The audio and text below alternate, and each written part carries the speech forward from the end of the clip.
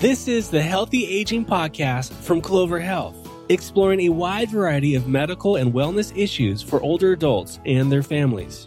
Here's your host, Jason Alderman. Welcome back. We are talking today with Dr. Kumar Dhamarajan. He is the Chief Scientific Officer here at Clover. He's a geriatric cardiologist, and he is our resident expert on all things senior citizen. Kumar, thanks for being here. I'm happy to be here. We are talking about heart health today. You're a cardiologist. You're a geriatric cardiologist. This makes it particularly relevant, doesn't it? I hope so. Let me take a step back. You're in medical school. Why did you decide to be a geriatric cardiologist? And do you choose that simultaneously, or do you go down the geriatric path and then you become a cardiologist on top of it? How does that work? Do you want to know the true story? I want to hear the true story. So my father is a geriatrician. My mother is a cardiologist. They're both extremely happy in their professional careers. My dad is 75. He still works 60 hours a week by choice. My mother is 68, still very much full-time. They love their jobs. And so the apple didn't fall too far from the tree. But, I wanted to take it in a different way. And, I think on the one hand, geriatrics is a really holistic approach to understanding older adults, biopsychosocial conditions that many physicians, frankly, they don't think about or talk about or treat with the same focus, but are super important to older adults, like urinary incontinence or falls. And, they're not very, frankly, sexy conditions from, the medical perspective, but they're very important. So I really like that perspective. I really like thinking about holistically and policy and systems of care. That's geriatrics. And the cardiology really is just, it's fascinating. It's an area of medicine where we have a lot of evidence, a lot of really cool and impactful treatments. And, I love both. And I obviously couldn't make up my mind. And you please both parents. And I pleased both parents. Although, frankly, they didn't actually even push me into medicine, but they were just really happy with their careers. And, I think by osmosis, it just impacted me. It's terrific. All right. I'm a senior citizen. What should I be talking to my doctor or nurse practitioner about for heart health? What should I be focused on? Jason, you don't look like a senior citizen. Well, thank you, Kumar. But let's pretend. Okay, sure. 4 things you should talk about. So one is, do I need to take aspirin for what's called primary prevention? So I haven't had a heart attack or a stroke or a major heart problem. What should I do with aspirin? I thought baby aspirin was a thing to do. And the reality is, over the last few years, we've gotten a lot more data on that. The whole medicine has gotten more data on it. And while it used to be a frequent recommendation, it's no longer a recommendation. Is that right? It is right. Because the benefit in most, not all, this is on average, in most cases, the benefit in terms of preventing strokes and heart attacks, the reason people take baby aspirins, it's modest at best, but probably none in many cases.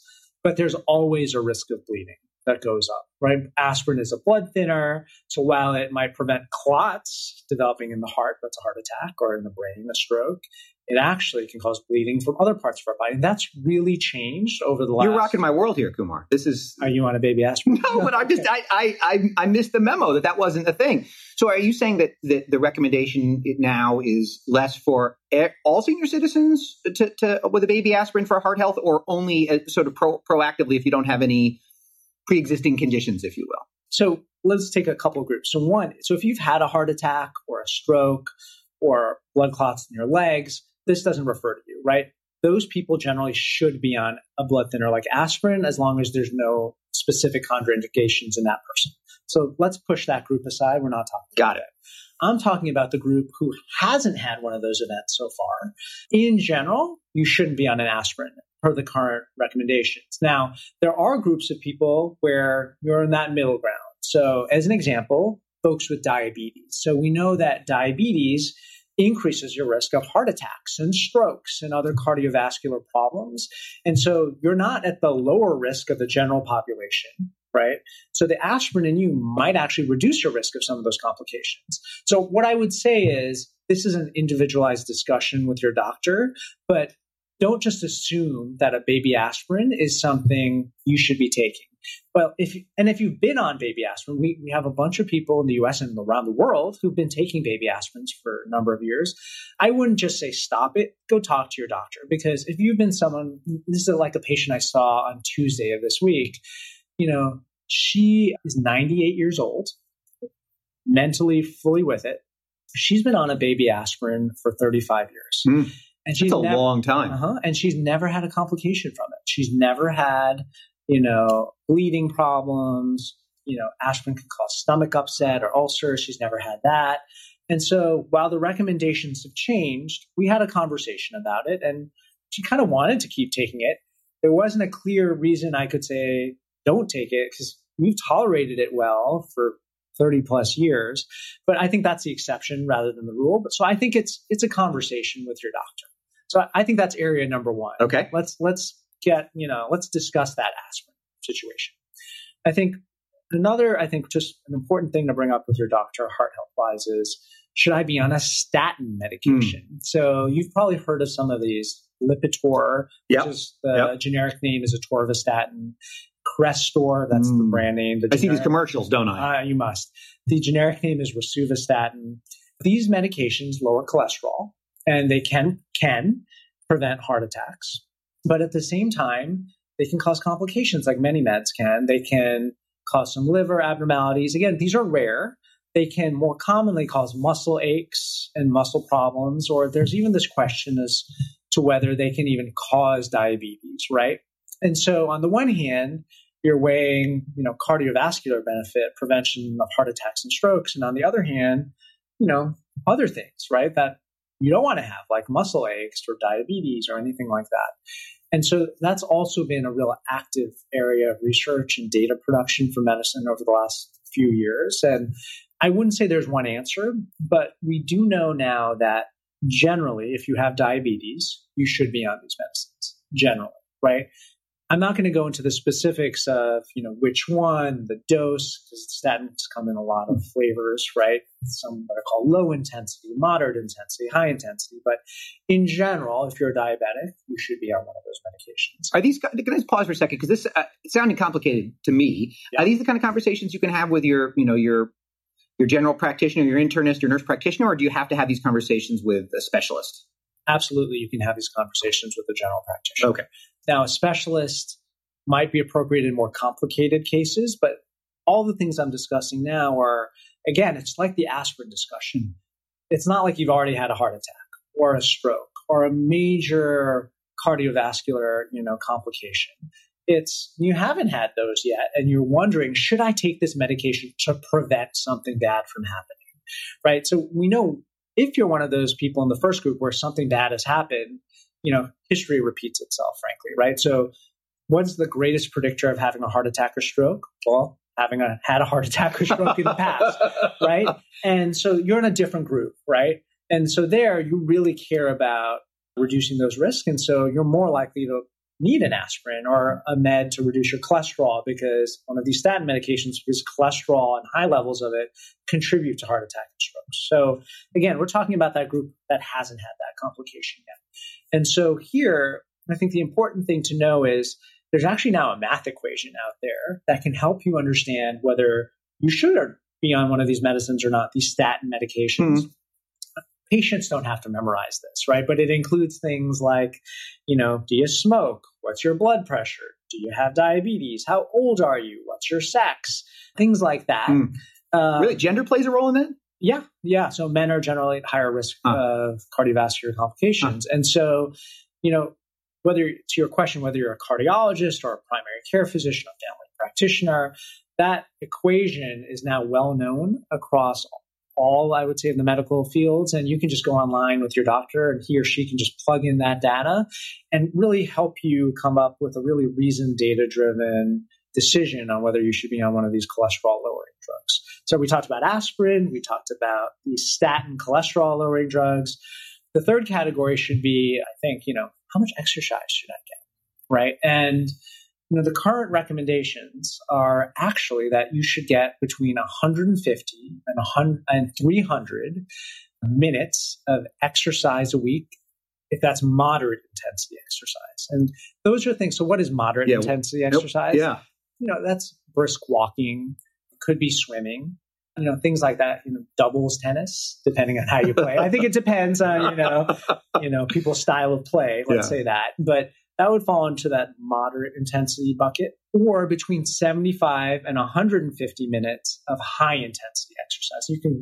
So you're not talking about CrossFit necessarily, but, singles tennis or, jogging, right? Or running. That's a long time. And this is for people who are 65 and older. We're not talking about 30. It's for everybody.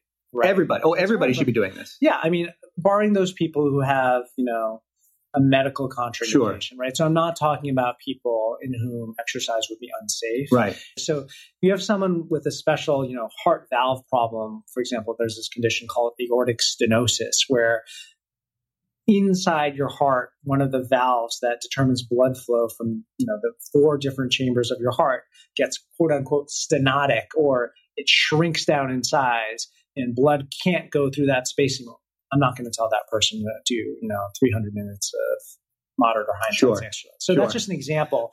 But in general, whether you're younger or older, the recommendation is between 150 to 300 minutes of moderate intensity or 75 to 150 of high intensity. And actually that number has gone up in it sounds high. Yeah. And let me ask this, because I think there's a degree of fatalism out there, not just among senior citizens, but among all of us, which is, this is the sort of the rationalization we have with ourselves, but when we're thinking about whether we're going to go to the gym or not on any given day, which is, if I can't get that full amount, if I can't get the recommended amount, is it worth it? Is it like, well, I only have 30 minutes today anyway, I was supposed to get 45 an hour.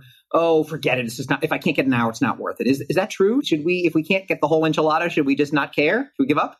Absolutely not. I think little is better than nothing, and more is better than some, and some is better than little. I didn't say that in exactly the right order, but you get the point. We should do what we can. And actually, there's a recent study that came out that, gets at this issue of steps, right? We may have heard this magic number of 10,000 steps a day. I just got my mother-in-law a step counter. She's very focused on getting her 10,000 steps. And there's nothing wrong. Let me first say about the 10,000, but that wasn't actually a data-driven endpoint, right? I think that was often maybe a commercially driven endpoint. And so there's actually a study that came out today not today, but recently, that showed if you get about 4,000 steps, you're getting benefits. You get more if you get more. But interestingly, in this study, the benefits seem to peak out at between 7,000 and 8,000. And again, this is just one study, right? So it's not saying, I can exercise more, so I'm going to stop. So I would never recommend someone just stop at 7,000 steps. But I think it addresses your point that even if you get to 4,000, there's a benefit. You don't need to get to 10,000. And in this study, by 7,500, you definitely got to a benefit. So I think, do what you can. Don't be daunted by that 300-minute thing. If you can't do 300 minutes, you're not a failure. You're not a failure. Tell me physically about what this means. What happens in the heart or the arteries or whatever's important on this when you're getting this exercise? Because we've heard this since day one, right? I mean, we know exercise is good for us. I don't think anybody doubts it, but I don't think, other than maybe losing weight, I don't think I have a good idea of what physically happens to improve your health when you're exercising. What changes? Right. So, I can start with cardiovascular. So exercise, yes, you do lose weight, but it can lower your blood pressure, right? So the biggest at a population level contributor to heart attacks and strokes is high blood pressure, right? And so, physical activity lowers your blood pressure. While you're exercising, your blood pressure may transiently go up, and that's normal, and that's not a problem. But overall, your blood pressure goes down. Exercise also lowers insulin resistance. So what is insulin resistance? So it's what causes diabetes. So our body, when we take in food, blood sugar goes into our bloodstream, it gets eaten by us, it gets absorbed, and we have an organ called the pancreas that secretes insulin, and insulin takes that sugar in our blood and pushes it into cells. And so our blood sugar levels go down. We all have that, right? And so insulin resistance is when the insulin is not working as well because our cells are not responding. They're resistant to the effects of the insulin. And so the blood sugar is higher, as a result. And exercise lowers insulin resistance. And so you're less likely to get diabetes, and diabetes is bad for a whole bunch of reasons. right? Cardiovascular or otherwise. It can cause eye disease, kidney disease, a whole bunch of things. I mean, that's just two examples. Mood, right? So let's get outside of cardiology and cardiovascular. We know that exercise improves people's mood and is one of the things that is, helpful in reducing depression and things like that. And so exercise is good for many, many reasons. It gives us more energy, all those good things. And so losing weight is important, but I think it just makes us feel better and our bodies work better. So is there a special kind of exercise that's better? I hear there's no shortage of talk among my friend group, which shows you how uninteresting we are, about cardio versus like weights and building muscle versus losing weight or versus this cardio work, which I guess I think of as like running or being on a treadmill or all those Nordic track machines that you see in the gym. What is there one that's, especially for senior citizens, is there one that's better than the other, or do you need both? I think I'm going to even say you need more than both. You need three things. What's the third? Right. Sort of balance and flexibility training, right? Because it can lower falls and other things. Think yoga, think stretching. And so, historically, exercise mostly meant cardio, historically speaking. Right. But over time, we've realized for seniors actually in particular, because as you get older, you lose muscle mass. That's happens with aging over time. So that group especially needs weight training to improve that muscle mass. And again, I'm not talking about bench pressing huge amounts of weights, right? I'm talking about reasonable weight training, right? Low weights, lots of reps, those sort of things. And so we now know over time, so cardio, strengthening, and, flexibility, it's all important, right? And so ideally, your regimen includes a little of all of that and not just the cardio. But I would say if all you're going to do is cardio, it's still better than doing nothing, to your earlier question. I keep bringing my family members into it because I think of them when I think of this. So my mother-in-law, very fit octogenarian. She lives at a really nice facility that has exercise classes. She doesn't break a sweat. She does exactly what they ask her to do, and she goes to the prescribed time. She's very faithful about it, but she literally doesn't break a sweat. Is that like, do you need to do that? Do you need to feel like, you've just been in the round with Rocky Balboa to feel like you've actually accomplished something? I think there's a middle ground between Rocky Balboa and not breaking a sweat.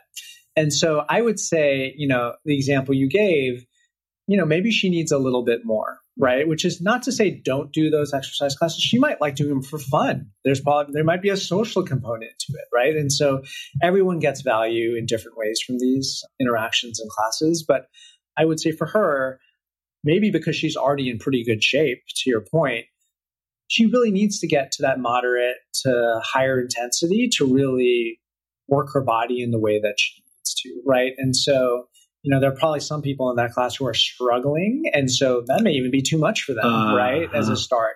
And so for her, I would say keep doing it if you like doing it, but she might need some more. Well, that's it for today, but we will continue our conversation with Kumar on heart health in our next episode. Thank you for listening. Thanks for listening to the Healthy Aging Podcast from Clover Health. If you like what you heard, please leave a review wherever you get your podcasts. And be sure to share with your friends and family. For more information about Clover, visit www.cloverhealth.com.